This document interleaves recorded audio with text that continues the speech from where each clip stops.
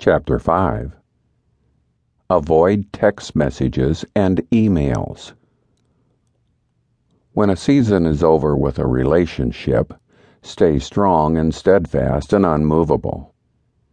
When you want to end a relationship with someone, you need to do it and be strong.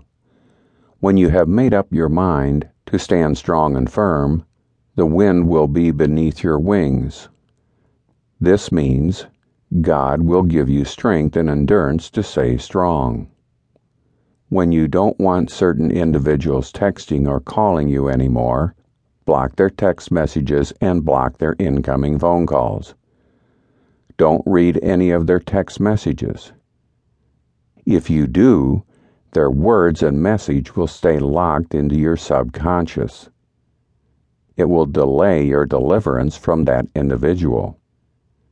If you continue to let them into your spirit and subconscious, their words and the reading of their text messages will be like a repeat button. When you press the repeat button, that is exactly what that feature will do: repeat. When you feel weak or lonely, don't answer their text or phone call. Repeat these words: I will stay steadfast and unmovable. If you are a prayer warrior, say this: In Jesus' name I am free, and I am going to stay free. I am strong in the Lord and in the power of His might.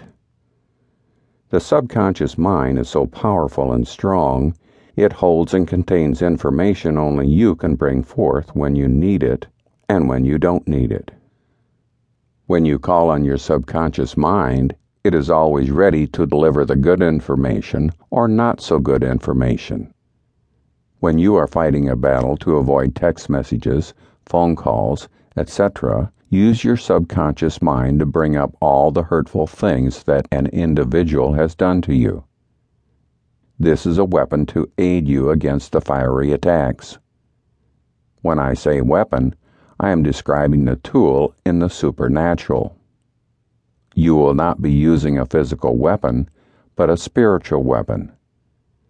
This method of spiritual warfare will help you on your journey of being delivered and set free from those that have hurt you.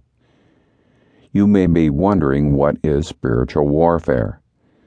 This method is called prayer and using words to fight the enemy. Prayer is communicating with God and using His words to do battle. Psalms 109 is one of my prayers I use when the enemy tries to come against me. Psalms 109 is a prayer in the New Testament of the Bible. This prayer is so powerful and full of spiritual weapons.